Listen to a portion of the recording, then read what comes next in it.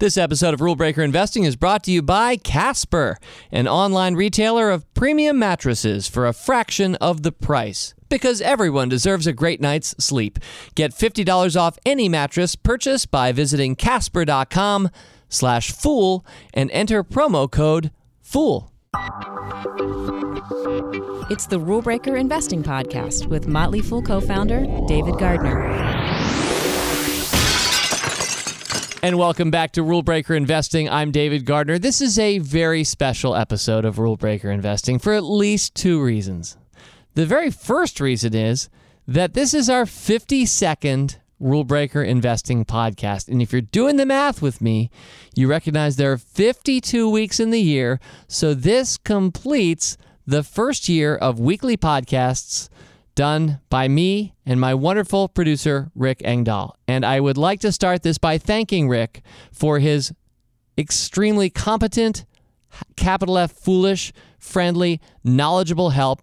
One thing that you don't know, if you're merely a Rule Breaker podcast investing listener, that Rick and I know, is that I screw up constantly. I'm constantly asking Rick every 2 or 3 minutes. I may sound eloquent to you, but I'll say, Rick, I want to take that again, and I talk over that line. Sometimes I do it 3 times in a row before I get it right. And Rick patiently, quietly, without ever complaining, edits all that and puts it together into this podcast that I hope you've enjoyed, if not all 52 weeks, for at least 1 or 2 weeks so far this year if you're a new listener. But it's been a real pleasure. And Rick, I'm looking across the glass at you. Thank you very much for the wonderful work that you've done in our first year together.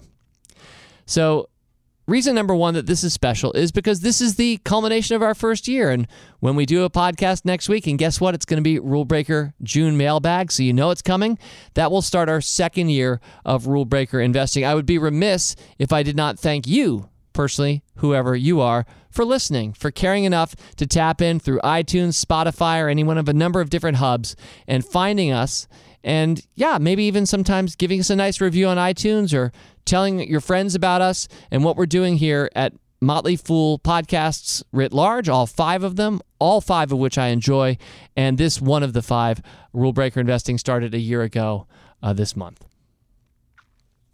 The second reason that this particular podcast is special is because I'm going off the reservation a little bit with this one. I did foreshadow this last week, so if you're a regular listener, you knew something weird was going to happen this week, and indeed it is. In 2 respects. The first is we're going to talk board games, probably a little bit more than investing, but in order to justify your listening, if you're not exactly interested in board games, I've called it my 5 favorite board games that will make you a better investor. So yes, I am connecting this back to our core material. Arguably, and I'm open to you arguing this with me on Twitter or direct by email, rbi@fool.com. Arguably, some of these ties between games and investing may be somewhat tenuous. Somebody who's looking meticulously at our work, which I'm sure no one does, but anybody who were, hypothetically, to look meticulously at this work might see questionable connections occasionally being made between this favorite board game of mine and investing, but I'll hope to largely silence those skeptics and critics with some clear relationship between the two. So that's one thing that's distinctive about this week is that we're talking board games, but we're also, another distinctive thing, we're having an interviewee. So a little later this podcast, I will be joined by the designer of one of my 5 favorite board games. His name is Rob Daviau, and I know you're going to enjoy my interview with Rob in this podcast, which lasts about 10 minutes or so. I want to mention as well another rule-breaking moment for this podcast. We are breaking new ground this week because I enjoy Rob so much that I intend to have a longer conversation with him. Rob has graciously accepted a longer form interview, and so for the first time, we'll have an extra here for our listeners, Rule Breaker Investing. We'll have an extra that will come out this Saturday. So if you enjoy my talk a little bit later with Rob and you're like, that guy's cool, I want to hear more about his life in business and game design and what's going on with him, then you're going to have that opportunity in a longer form, 20-minute or so extra coming out this Saturday. I hope you'll enjoy that, especially if you're a gamer. I know you'll enjoy that. Okay, let's talk board games. Now, I do have a list of 5 favorite board games. Are these my favorite board games? No. I like very much, at least, each one of these games, and a couple of them might be my very favorite games. But my aim here is not to be the gamer telling you what are the best games or what I like the most. My aim is to find games that do, in fact, reinforce or illustrate tenets or principles that also work in investing. And for that goal, these are my 5 favorites, at least as of now. There are new games coming out every week, month, year. I may have mentioned before on this podcast, I own a lot of board games, and I have a lot of, so I know the games that are coming out. I care. I follow it. I care more about a game that's coming out this fall. I care more about checking the schedule for that than I ever look for IPOs. It's kind of sad. Perhaps you'd expect more of me, this co-founder of the Motley Fool and the stock picker guy. You'd probably think I'm out there searching all the time to see what the next great thing is coming out public on the stock market. Occasionally I do that, but I care even more about what the next great board game is. And that's, for some of you, a sad admission, and for some of you, perhaps even a silly or even glorious admission. So that's kind of where my head is. I love games. I have 767 card and board games at home. I know that number because they are in a spreadsheet, which I simply keep alphabetically all the games that I have, and occasionally I kick out games and delete them from my spreadsheet. Why do I have so many games? I'm not a collector. I'm not somebody who wants to have a board game collection that I have to give away at the end of my life or anything. I'm not going to put it in a museum anywhere. It's definitely not worthy of any museum unless it's a really geeky museum. It's just that I love games. I want to be, when I pick stocks, I'm surrounded by games. In my study at home, I have these card and board games on shelves all around me. I like to feel that I'm in a game. I think investing is a great game. I think business is a great game. Full of winners and losers. It's not always competitive. It's as much a cooperative game. But when you win the games of investing in business, you really win. You really win for your family and for your choices that you can make in life. Speaking of life, I think life is a great game. Now, if you know the game of life, the one with little pink and blue pawns with a spinner, that's not such a good game. I don't think that's a very good game. I'm talking about the other life, the other capital L life, the one that you and I are living. I think that's a great game. And I do believe that it's more of a cooperative game than a competitive game. And those who get it and have some fun winning at that are some of the happiest people I know. All right, enough blabbing about games and what games mean to me. Let's go. We're going to go alphabetically through this list. My 5 favorite board games that make you a better investor. Now, for each of these, I'm going to say the name, briefly explain what the game is and how it works, and then tenuously connect it to investing. And because we have that interview with Rob Daviau coming up, I'm going to be a little bit quicker with these. Of course, I'd love to say a lot. I can say a lot more about each of these games, but I realize I may not even be speaking to people who like games, so I don't want to waste too much of your time. Let's get going. First one up alphabetically, 5 favorite board games that make you a better investor. Let's go with Acquire. Now, Acquire is decades old. It was designed by an American game designer named Sid Saxon. It's one of those games that a lot of us may well have played. Other games that are not on my list today, games like Monopoly, Risk, these are games that, in America at least, have had currency for decades. Even if you don't think of yourself as a gamer, you might well have sat down to a table playing Risk or Monopoly. Acquire, not quite as big a name as those two games, but still one that came out as kind of a hotel chained theme game.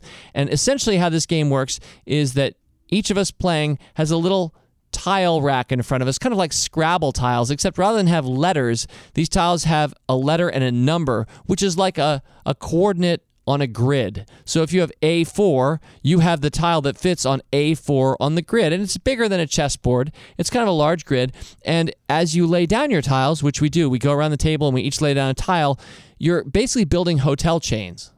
And after you lay down a tile, you're allowed to buy stock. Anybody seeing the connection to being a better investor with this one? Good, because this is the most overt of the 5. You're buying stock in that hotel chain.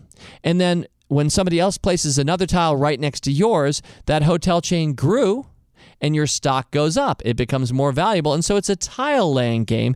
If you're a gamer, you know the tile-laying genre. There are a number of really great tile-laying games. If you're not as much a gamer, A lot of people don't even know what a tile-laying game is as a genre, but this is a great and very early, decades-old example of it. And so you're kind of tile-laying and growing the value of the corporations, and then you buy the shares. So you have some money, you're buying shares, and you want you know where some of the corporations are going to grow, right? Because you've got your tile rack in front of you, so you can see the future. You can see where some of the growth can be, but you don't know what I'm about to do, etc. And one of the fun concepts that I really appreciate about Acquire, before I go to our next one, is that typically the way to win Acquire is by buying a lot of shares, not of the biggest corporation, but actually of buying, or hotel chain, but by buying a lot of shares of one of the smaller ones, because what happens in the game as a smaller chain starts getting near a bigger one on the game board, as we build them closer to each other, whoever lays down a tile that actually connects those two to each other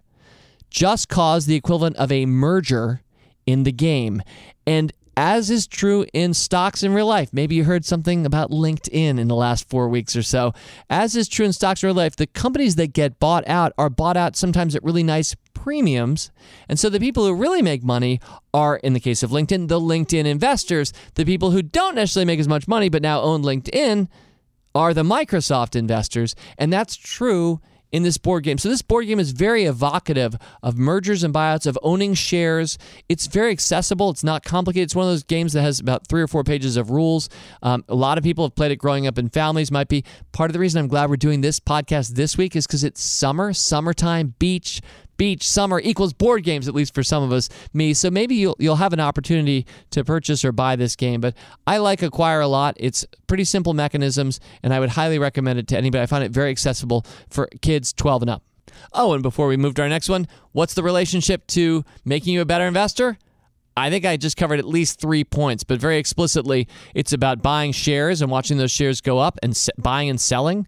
It's a business simulation, which is always helpful. And a third one is just it has you very much trying to value things and trying to think, should I? Because you have money, but you could buy any one of the hotel chains on the board. So you're having to think about how much would you pay for this one versus that one. So again, of my 5 games here this week, this is the most obviously one that helps you be a better investor. Okay, number 2. Number 2 is a game called Dominion. Now, for gamers, for people who might even spend some time on my second favorite website. I think you know what my favorite website is? But my second favorite website is actually BoardGameGeek.com. So each of these games has a page on BoardGameGeek. BoardGameGeek is kind of like a database with every game that was ever made. It has a page, and on that page, there's everything from pictures of the game, reviews of the game, discussion board forum questions about the game. People pin up videos of themselves playing the game. It's just kind of like a magnet site for any game, even going back thousands of years to the game Go, which you may remember recently a computer beat the best human in the world at. That game has a page on BoardGameGeek. So does each one of these games. And Dominion came out about 10 years ago or so, and it contained an important innovation. So for the first time, it was a game where it's called a deck building game. And what that means is that you start with a small deck of cards and you draw a hand from your own personal deck, and it's identical to my deck. You and I start with the same 10 cards. We draw 5, we shuffle them up, and we draw 5 cards, and our decks are identical. But one of the things you do with your hand of cards is you buy new cards that are out there on the table that are a common pool that all of us could buy. You buy new cards and add them to your deck. You put them in your discard pile, but when it comes time to redraw and you're out of a deck, you need to shuffle up that discard pile, and out come the new cards that you've been buying. And I'm doing the same thing. And so what happens as we're playing the game together is that we end up with different decks.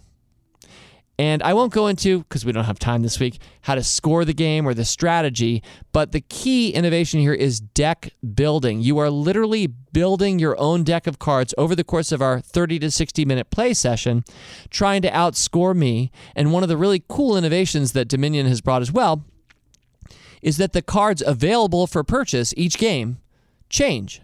So if you just buy the base set, and this is a game that has expansions, oh boy, does Dominion have probably about 10 or so expansions. So you can buy lots more cards.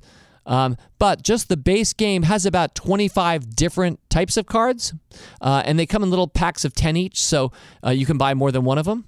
But in a given game of Dominion, you only, of those 25 different sets of 10 cards, you only play with 10 of them. So each game, you kind of mix and match. You can choose which ones you want to play with, or you can randomize. And so you end up with incredible replayability, even just from the base game, for this deck building game. So Dominion, one of my favorite games. Our family, I think we probably have played this game together more than any other. My kids are now, at least one of them has graduated from college. So, we're kind of at the latter stage of being a board gaming family with little kids around the table. We're not so little anymore. So looking back now over 10 or 15 years, we've probably played Dominion more than any other. Now, I bet you're wondering, Dave, I hear you, and I don't quite know what you're talking about, but deck building sounds interesting, but how does that make me a better investor? Well, this is obviously not a game that is replicating anything about the stock market. In fact, Dominion is themed kind of a generic medieval fantasy theme. So the cards that you're buying and selling are things like a castle or a troubadour or a mercenary. And so it looks more like a medieval card game set up on a table. But what I love about Dominion that we all benefit from as rule breaker investors is I love the mixing and matching of the different card sets and replayability that happens. And what I'm seeing all the time in the business world is I'm seeing people come up with brand new ways to approach old questions. I remember at some point in the last year on this podcast, I mentioned the book The Medici Effect, which is an excellent book, and it tells us all about how the Medici family and really Florence back in the Renaissance was an incredible melting pot of so many different cultures, often very commercially focused, people from all around the world, and artists, and all gathering and bumping up against each other, odd cultures and the mixes and things that grew from that. And that's really what starts a lot of businesses today, are those kinds of crazy ideas that somebody had to start something, and it's a new thing, and it succeeds. And the internet is making it possible for us to be exposed to other new ideas or tropes or people, and what's coming of that is incredibly creative. There's a whole creative class emerging from that. So when I think about Dominion, I love the combinatorial factors of playing with lots of different cards every single time, and I think it kind of opens your mind to rule-breaking possibilities and seeing new ideas and new strategies emerging all the time. And I think that's at least helpful for me or you as a business person. And since Warren Buffett said I'm a better business person because I'm an investor, and vice versa, I hope you see the connection. All right, next up is the game of innovation. This is one of my favorite games. I love this game, but I will admit I can't often get all of my family members to play this game with me. It's either because I'm so good at it that they won't dare take me on, but I suspect that's not actually the case because I don't necessarily often win this game. I think it's just because we have so many games they just like other games. But I love the game of innovation. Innovation is a card game. It takes you through the 10 eras of human life. So the first era is basically the Stone Age kind of thing. And so the innovations, the cards in the deck of the Stone Age are things like the wheel.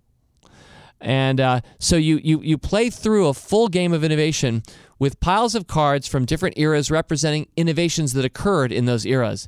You are building up your own tableau in front of you. Now, your goal in the game is to accomplish a certain number of achievements, and achievements typically happen in two ways. The first is that you're just racking up more points because these cards have point values and you're just kind of doing that in front of you. But the other is to accomplish certain goals. Like, for example, if you could have the most cards in one of the 5 colors of suits.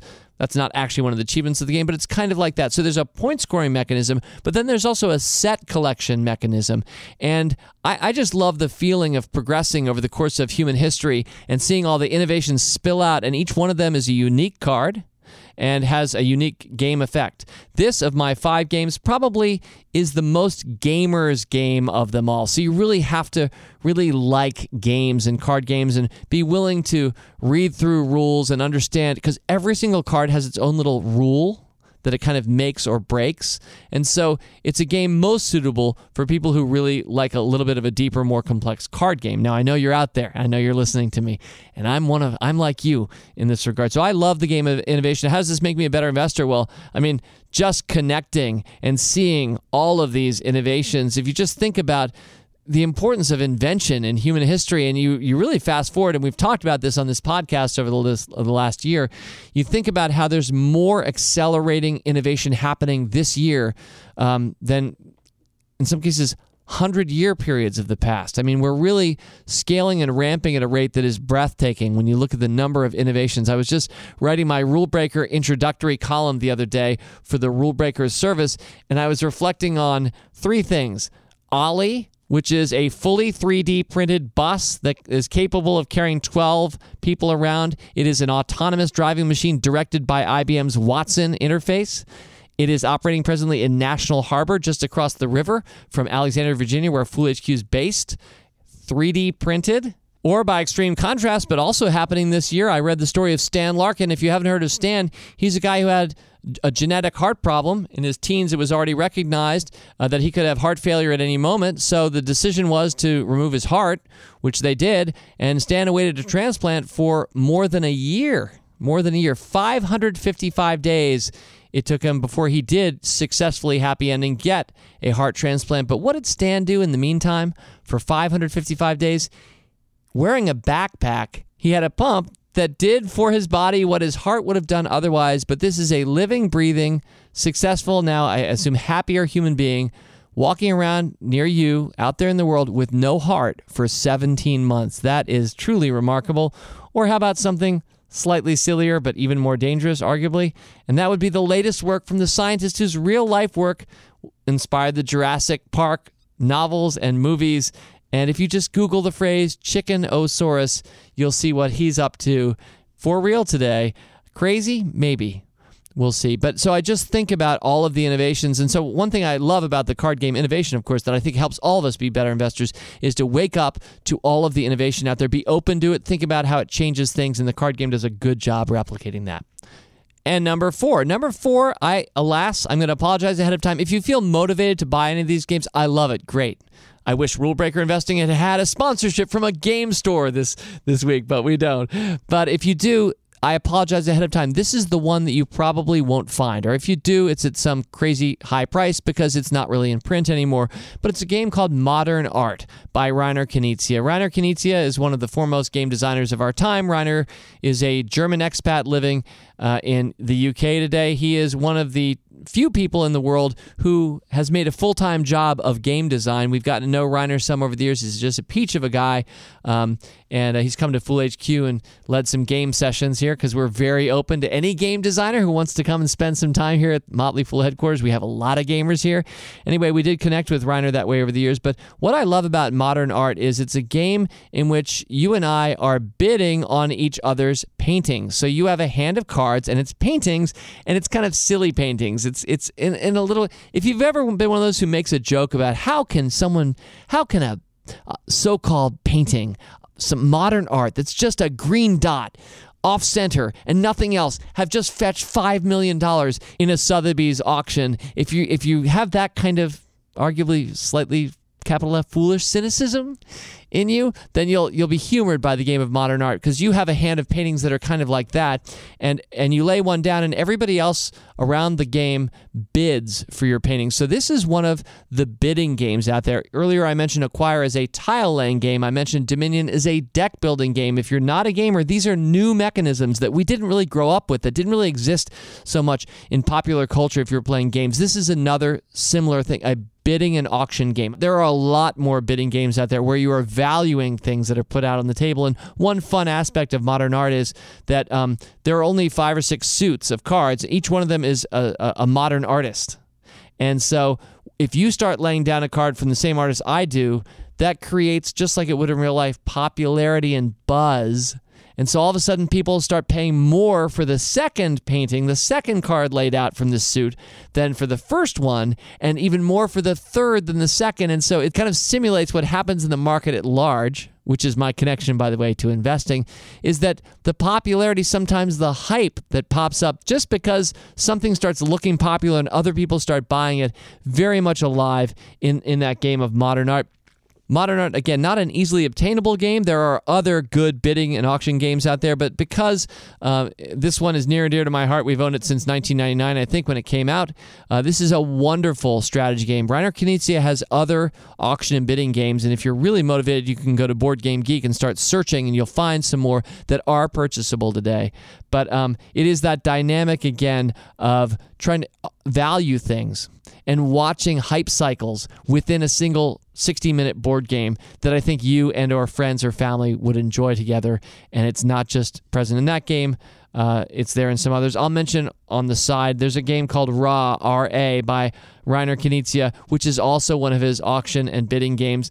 And it doesn't quite feel as businessy as investor-oriented because it's set in ancient Egypt. But if you are interested in this kind of a game, that is a lot more purchasable. I think you'll find that on Amazon and other gaming sites. Anyway, so that's number 4. And then finally, number 5. And number 5 is the one with an interview attached to it because it's Pandemic Legacy Season 1. That is the name of the game, Pandemic Legacy. And before I introduce Rob Daviau, who is the designer of that game, I just want to briefly explain a little bit about why I like this game and how it connects to investing.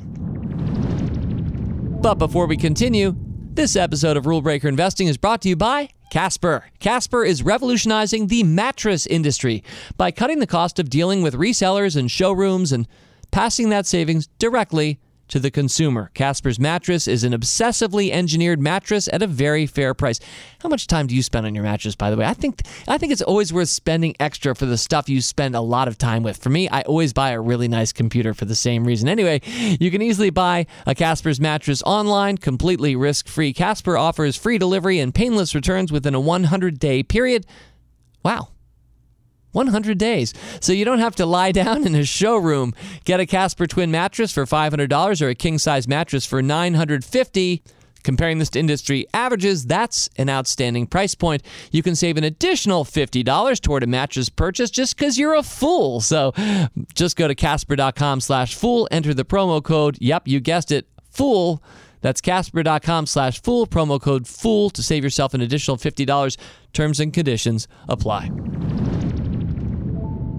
So one thing that's really cool in board games in the last 10 or 15 years that was not there when I was a wee whippersnapper 30 or 40 years ago is there are a lot more cooperative board games today. And a lot of people don't expect that. When they think of a board game, they think about, I don't know, losing or beating their brother in Parcheesi or having a miserable time trying to learn bridge from their uncle or something like that. But the truth is, while you may have lost or not had good experiences in competitive situations, there are a lot of games today that are not about beating up on all the people around the table. Again, those are fun games too.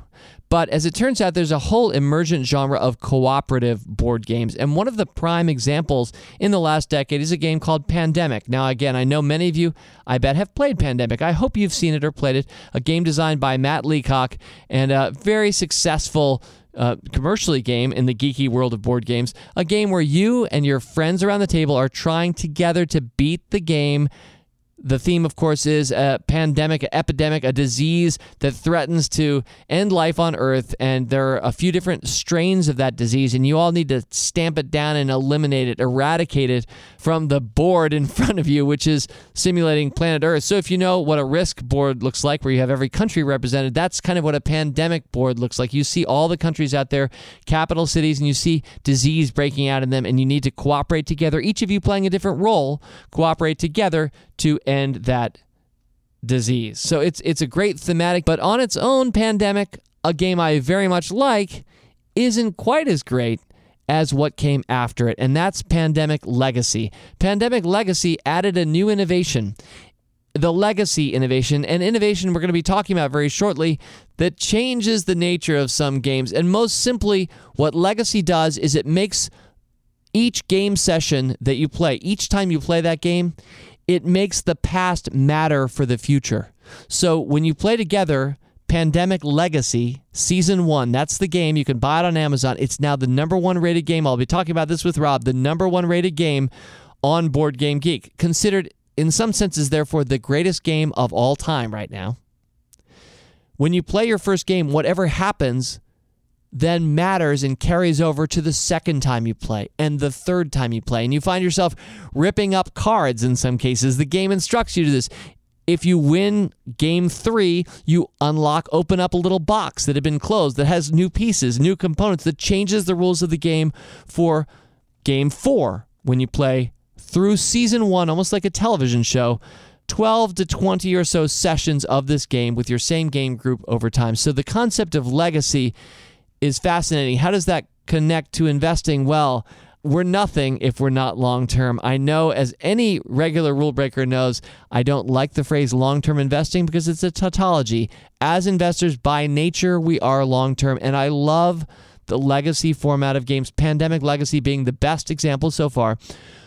You're all about the long term. What you do now matters for the next time you play the game, and that connection from one session to the next, or if you're an investor, from 1 year to the next.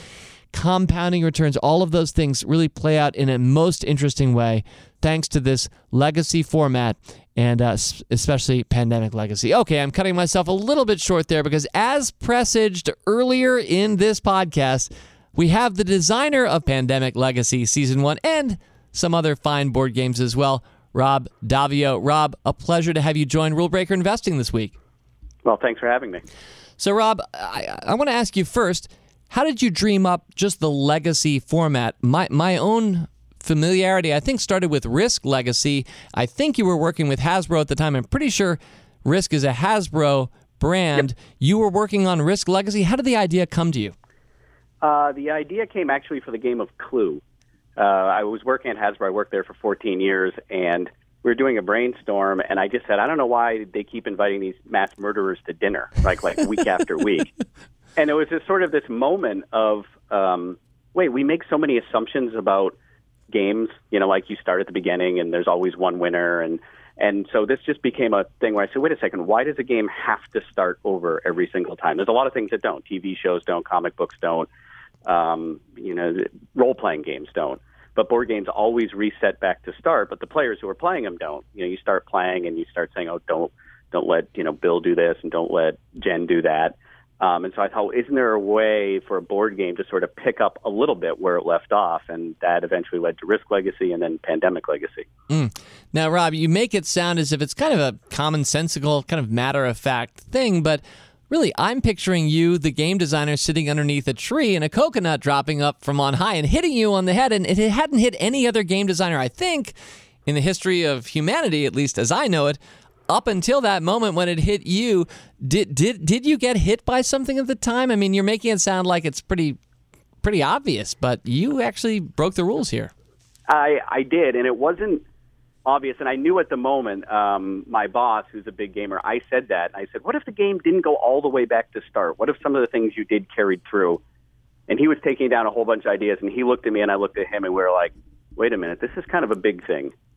Right? And I didn't know exactly what that meant, and it took about a year before I could figure out how to do it. And then a lot of the time in that year was getting up the courage to make the changes in the game permanent, to put a sticker on the board, to rip up a card, to write something, to make it sort of a permanent one-way trip. That took a bit of nerve, and I had to sort of steel myself up into doing it. And let me ask you, since we're going to talk about Pandemic Legacy in a sec, but a lot of us have played Risk. Even a fair number of, maybe I'll use the phrase, non-gamers might have had some experience with Risk over the course of their lives. I know you did, Rob, as a longtime gamer. Before Risk Legacy, just what was your favorite aspect of the game of Risk, and then maybe what's been your least favorite feeling about the game of Risk? Well, it's almost the same thing. Risk is like this little Skinner box experiment about how well people react to wild swings of luck and people, stabbing you at the last minute. So if you get that swing of luck where you just roll, like you go into a battle that you shouldn't win, and then the odds you get the right end of the bell curve. It's this sort of exhilarating feeling that you either held out in this great defense or won a battle against odds. And if you're on the other side of it, and the person who you thought was your ally turns around and attacks you and rolls over you and you roll poorly, you can be like highs and lows in that moment. Risk is a game that makes people very, very mad. And in fact, it's probably turned off some people almost permanently from the industry, because people who are not into that or not as competitive, probably they got sat down to a Risk board at some point, had that experience, and maybe even swore off the whole genre. I can see that. It came out in 1959, and it did many new things, but one of the things that it did was just allow for some cutthroat play. Yeah, if you sat down and you weren't a gamer and you sat down to Risk, and then you found yourself eliminated half an hour in because your best friend who asked you to play it, your boyfriend, your girlfriend, or whatever, you'd be like, I don't like games. I'm not into this. I mean, it's pretty hardcore. And selfishly, I have to ask you, at some point, my high school son, Zach, this most recent school year, had an extra copy kicking around the household, which is not uncommon in our household, of Risk Legacy. I all of a sudden noticed him having 3 or 4 friends over, maybe Friday nights after school, and playing and getting a fair way so far through Risk Legacy. He's not finished it yet. I think he might be winning. I'm not really sure, but how could I not ask the designer, the mind behind this game, for a tip? No spoilers, because we know stuff can pop up as a surprise. No spoilers, but could you just give Zach one bit of advice about trying to beat his friends at Risk Legacy? Well, the trick to Risk in general is to really convince everyone that you're not winning, which is harder in Risk Legacy because there's a lot of evidence if you are winning. But if 2 other people are fighting, then you are winning because they are both losing with, like people and you are not. So a lot of what happens in Risk is above the table, where you try to convince people to attack each other. Yeah, I know I want a pass game, but I'm not winning now. I'll just stay back here. You get him, and I'll just hang out, and then we'll be cool. And you get everyone else to fight, like, sort of at your feet. That is outstanding advice, Rob. Do you think that works outside of the game of Risk? Is that a life strategy that I've just heard? It's a pretty cruel one. Yeah, I would say actually it is, right? Like, you have no risk when other, if 2 people are fighting and someone's going to lose, don't be one of the 2 if possible. Okay, enough Risk. Let's talk about Pandemic Legacy. So this is a game that was designed by Matt Leacock as Pandemic, a success certainly for a lot of people, again, who may not be as into board games as we are. They don't even realize there are such things as cooperative board games where you can actually sit around the table and be playing with all the people around the table. Very family-oriented. In particular, in the case of Pandemic, you're trying to save the world from a horrible epidemic disease, or actually a few different strains. Now, did you pitch Matt on this idea? Did he pitch you? How did Pandemic Legacy Season 1 come to be? Matt approached me. I had left Hasbro about a year before, and Risk Legacy had made some waves in the board game industry. As you said, it was a little different. And I just got an email saying, would you like to try to do this legacy thing with Pandemic? And I just wrote the word yes in, I think, 200-point email, and that was the only thing I sent back. And so we gave it a try. Neither of us expected to do as well as it has, but something about the cooperative nature where it's everyone against the game, but there are like 12 different episodes in this sort of season, that it's been really compelling for people. And as I may have mentioned earlier, this game is now the #1 rated game of all time on Board Game Geek, which for geeky people like me is the magnet site for board games today. And I'm thinking, Rob, even as ambitious as you might have been at the time and as good a partner as you had met, you are maybe even surprised by how well received it's been? Shocked beyond belief is more than surprised, right? So I was like, okay, this is kind of a crazy idea. It worked with Risk. Let's see if it works here. I'm starting my own company. This is kind of a gamble I can take, doing something kind of radical here. And then I turned around and I was like, oh, wow, this is doing very well. And then it actually on January 1st of this year, it hit #1. And I owe Matt a bottle of wine because I bet it wouldn't. Wow. So, and out of curiosity, I know, Rob, you operate from Western Massachusetts. Is Matt in the hood somewhere, or how did you guys collaborate? He is in the Bay Area, and we do a lot of video calls, ranging from an hour to 4 hours. And we share screens, and we have a Google Drive with files, and it's just a lot of face-to-face talking through a screen. How hard is it to play test something where you don't really know how each individual group is going to play the game, and all of a sudden 9 games in, they're doing something that is all affected by something that happened 6 games earlier, and you're trying to balance it out so that so people feel rewarded and like the game, unlike Risk, isn't swinging wildly out of their control. How hard has it been to play test a legacy format game? It's been kind of a delightful nightmare. Sometimes delightful, sometimes nightmare. What we did with Pandemic, Pandemic Legacy, which has worked great, is we have each group videotape every minute of their playtest session, and then we watch those and take notes. So even if something goes off the rails, we can go back and to like see game 3 where it went, and usually our notes will say, oh, they played something wrong, or we'll see how this decision plays out, and we'll get 3 or 4 groups to play through the entire campaign, or as far as we've designed, and then we spend hours watching them and taking notes, and then weeks fixing it, and then we send out another 3 or 4 games to different groups, and we just keep repeating that until we have something we like. Rob Daviau, it's been a real pleasure connecting here through Rule Breaker Investing. It's not every week we talk board games on this podcast, but I suspect, because I know there was some excitement about this interview ahead of time, maybe we'll have occasion in future to talk a little bit more board games in our second year of Rule Breaker Investing than we did in our first. But Rob, a real pleasure to connect with you. Let me give you an opportunity to plug something, because I know, and I know you know, but not everybody knows, that the very first game that is being created purely as a legacy format game, because after all, we've been talking about Risk Legacy. Well, Risk was already a game. We've talked Pandemic Legacy.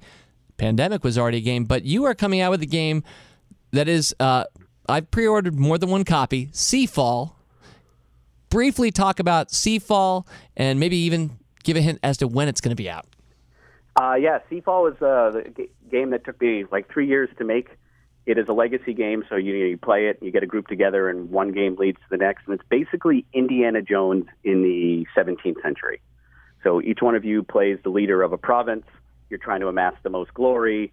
You go out to sea, you explore islands, you find mysterious things, you raid each other's provinces, you build buildings, you burn each other's buildings down, you buy treasures, and basically it's this sort of ongoing development of this age of exploration that takes place over 15 games, each one about 2 hours long, until the end. Whoever has amassed the most glory becomes the emperor of all the land and sea.